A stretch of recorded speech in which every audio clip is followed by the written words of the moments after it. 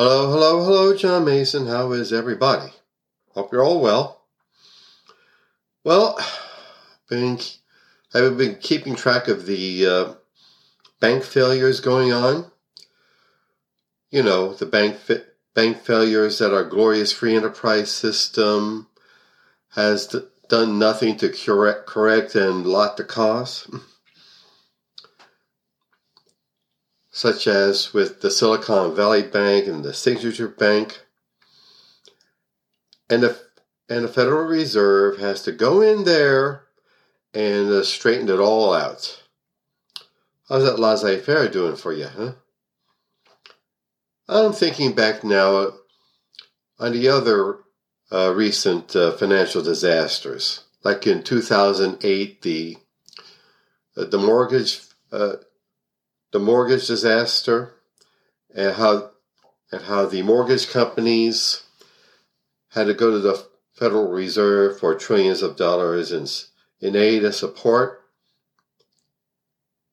and all benefited the corporation executives, the CEOs, and nothing for the people who lost their homes due to the mortgage crisis. They lost their homes, and they got nothing for it. I think it would have been better if the Federal Reserve picked up their mortgage payments.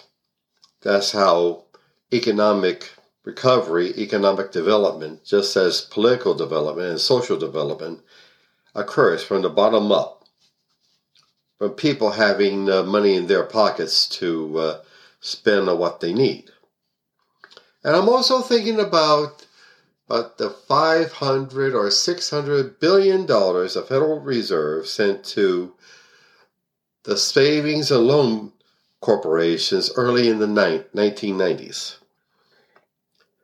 Oh, that was a success, wasn't it, for the laissez-faire idea? Not. So, and you know how people, I've been on welfare and unemployment and food stamps, and I had to prove that I was employed at some point in my life, and they had to ask me how much money I have in my checking accounts now at the time. So I was under some scrutiny. However, what do these guys get? The corporate CEOs who go to the Federal Reserve to bail them out. They get golden parachutes when they're kicked out for their incompetence. And they award themselves nice bonuses from the same Federal Reserve money. And also, they get the money to buy back their own stock, so that the current stock still available, the value rises. That's what we call free enterprise in this country. Socialism for the social register, welfare for the wealthy, and laissez-faire for all you suckers and losers, as Donald Trump would say. I'm still thinking now about Rick Santelli from CNBC back in 2008. Instead of serious analysis of the stock market, he called working people who were losing their homes suckers and losers. Like he had this stereotyped idea of working people and didn't know them from Adam. And thus, the Tea Party movement was born, made up of people who were told that the real enemy were people just like them, but of a different color, of a different race, and not the corporate moguls that were ripping them off. And now we have the Now we talk about the long slog down to authoritarianism, which is endemic in the current Republican Party. Like, we're seeing now how Republicans, DeSantis and Taylor Greene and Tucker Carlson, are cheerleading for Vladimir Putin and his unwarranted invasion of Ukraine. They're making up excuses like, it's not our war, it's not our border, let's concentrate on the border with Mexico. But see, the people on the border in Mexico are dark-skinned people.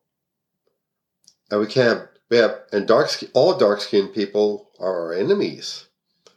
So is the Republican logic. And they're more than willing to let Putin off the hook. And the same propaganda that Putin espouses about his war on Ukraine gets picked up by Tucker Carlson as his talking points for his bullshit show.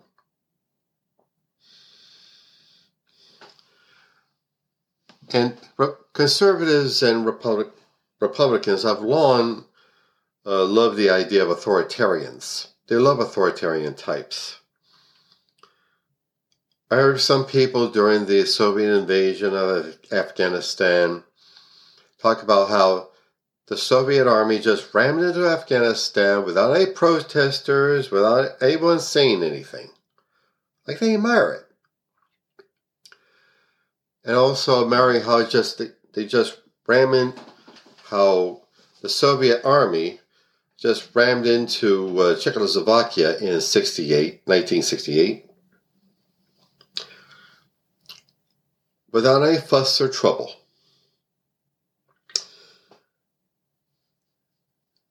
Those are the people that the Republicans and conservatives anymore admire. And that's where they're leading us if we allow them. And we must not.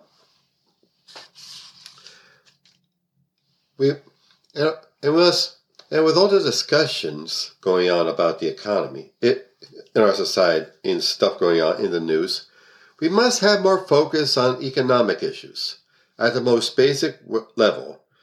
I mean the working class level, the shop floor class level, at the clock in, do your job, clock out, and retire at a certain age level.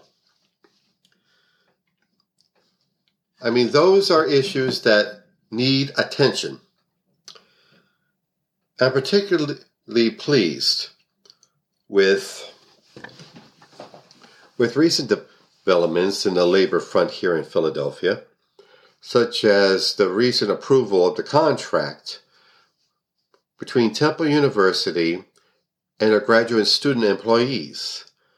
TUGSA, the Graduate Student Workers Union, voted overwhelmingly to improve a contract with them that guaranteed them more acceptable livable wages, health insurance, and coverage for their tuition.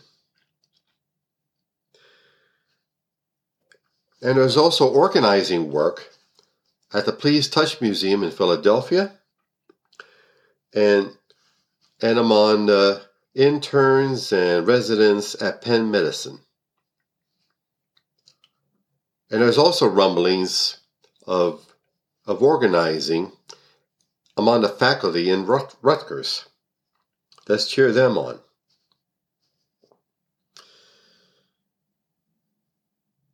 Let's stop now for advertisements.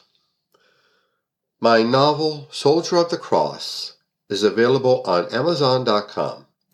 It's the story of David Lucas, a man who, early in life, in the early 1960s, was a horde chaser, school bully, and drunk.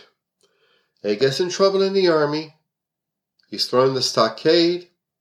A chaplain visits him. And he becomes a fanatically dedicated, born-again Christian. But, I mean, he's not a charlatan as was as was Sinclair Lewis's Elmer Gantry. He was a sincerely fanatical, devoted fundamentalist Christian, trying to be a good Christian man, but he goes about the wrong way, and it leads him to disaster. Please look it up.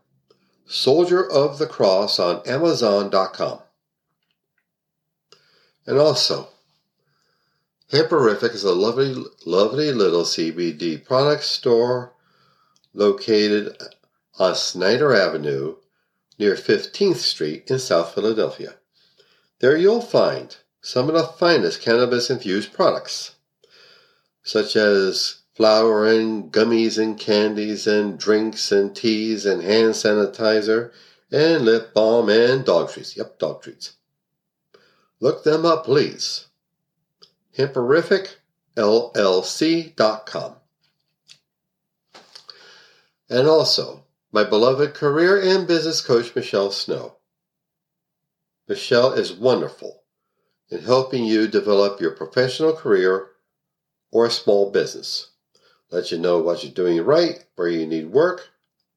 They help you network with other up-and-coming entrepreneurs and professionals. Look her up, please. GrowWithSnow.com. Okay. Now, another rant of mine. The ongoing Republican war on learning is all covered up by terrorizing by such maniacal, uninformed groups. So, one group calling themselves Moms for Liberty, some liberty, barging into school boards and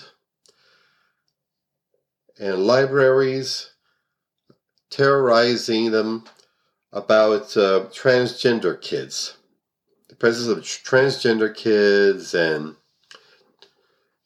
state legislators using transgender kids as scapegoats to rile up their base, denying the existence of transgenderism, denying there is such a thing as transgenderism, and also terrorizing books related to LGBTQ issues for kids. You know, the classics like Heather Has Two Mommies and all that. They're accusing the school boards of allowing these books to groom children. For what?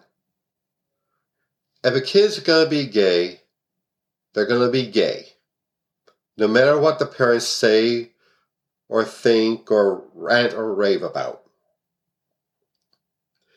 And it's good for the kids to know that there are people just like LGBTQ kids who are just like them, who and are great famous people who have accomplished great things, who are also either lesbian or gay or bi or trans or what have you. These kids need positive role models, and they need to know that they and others like them aren't demons, aren't monsters, aren't freaks. They're actually good, patriotic American citizens who do their jobs, take their trash out, pay their taxes, pay their bills, walk their dogs, take their laundry out, and sometimes serve their country. Kids need those positive role models to boost their self-esteem. And it's unfortunate that the parents don't know this. They don't realize it. Do they really think they're protecting the kids from being gay or what have you? Or are they using the kids as their appendages? It's happened to me as a kid. Do they think that they're their kids are appendages of them. They're not gay, so their kids aren't gay.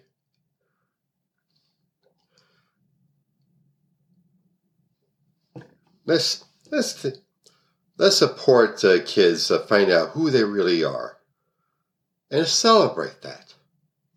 And also, the line that conservatives and Republicans and such neo-Nazi maniacs have about the terrible, awful, no good thing, critical race theory. Which, do I have to say it for the millionth? Do I have to say it for the millionth time? Is an idea taught in law schools, not pre-K or kindergarten or first grade. Law schools. And it discusses how racism is not a glitch or a tick or an unfortunate incident in American society. That it is deeply embedded in every institution in our country, whether it be the military or academia or the business community or politics or religion, what have you. What these parents are preventing, quote unquote, these kids from are learning about the real history of this country. That racism is, and always was, and always has been, one of the shames and disgraces of this country that calls itself the land of the free. Kids have to learn that because it's the reality of the history of this country. There's non-patriotics say there's been racism in this country, and still is. Like a mature adult person, a mature adult nation recognizes their mistakes, recognizes what's wrong with them, and goes about everything they can to correct what's wrong.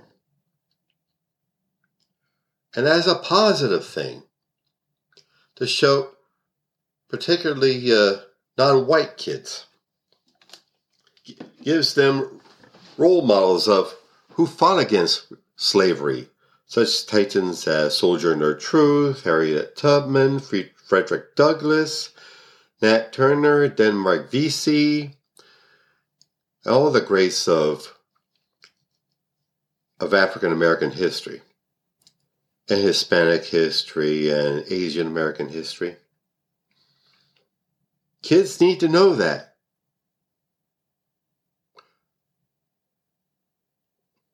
So they can understand the differences and as differences to celebrate, things to honor, not be scared of. Let's not stop these haters and ignoramuses from us learning. I conclude with my usual adjuration. Educate yourselves on the issues as they really are. On the economy, on race, on ethnicity, on what's going on in the country, on the world. Bring yourselves together and educate yourselves. And act on what you've learned. Get out there on election day and vote. Like I myself, as a committee person in my ward,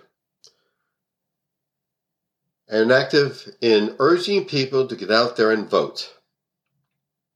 Voting is how you make change. Voting is what elected officials pay attention to. Social change, like economic change, comes from the ground up, not from the top down. So, educate yourselves on how the world really is, and get out there and vote. That's my rant for the day, and trust me, more is to come. Please continue to enjoy your weekend. Thank you. Bye.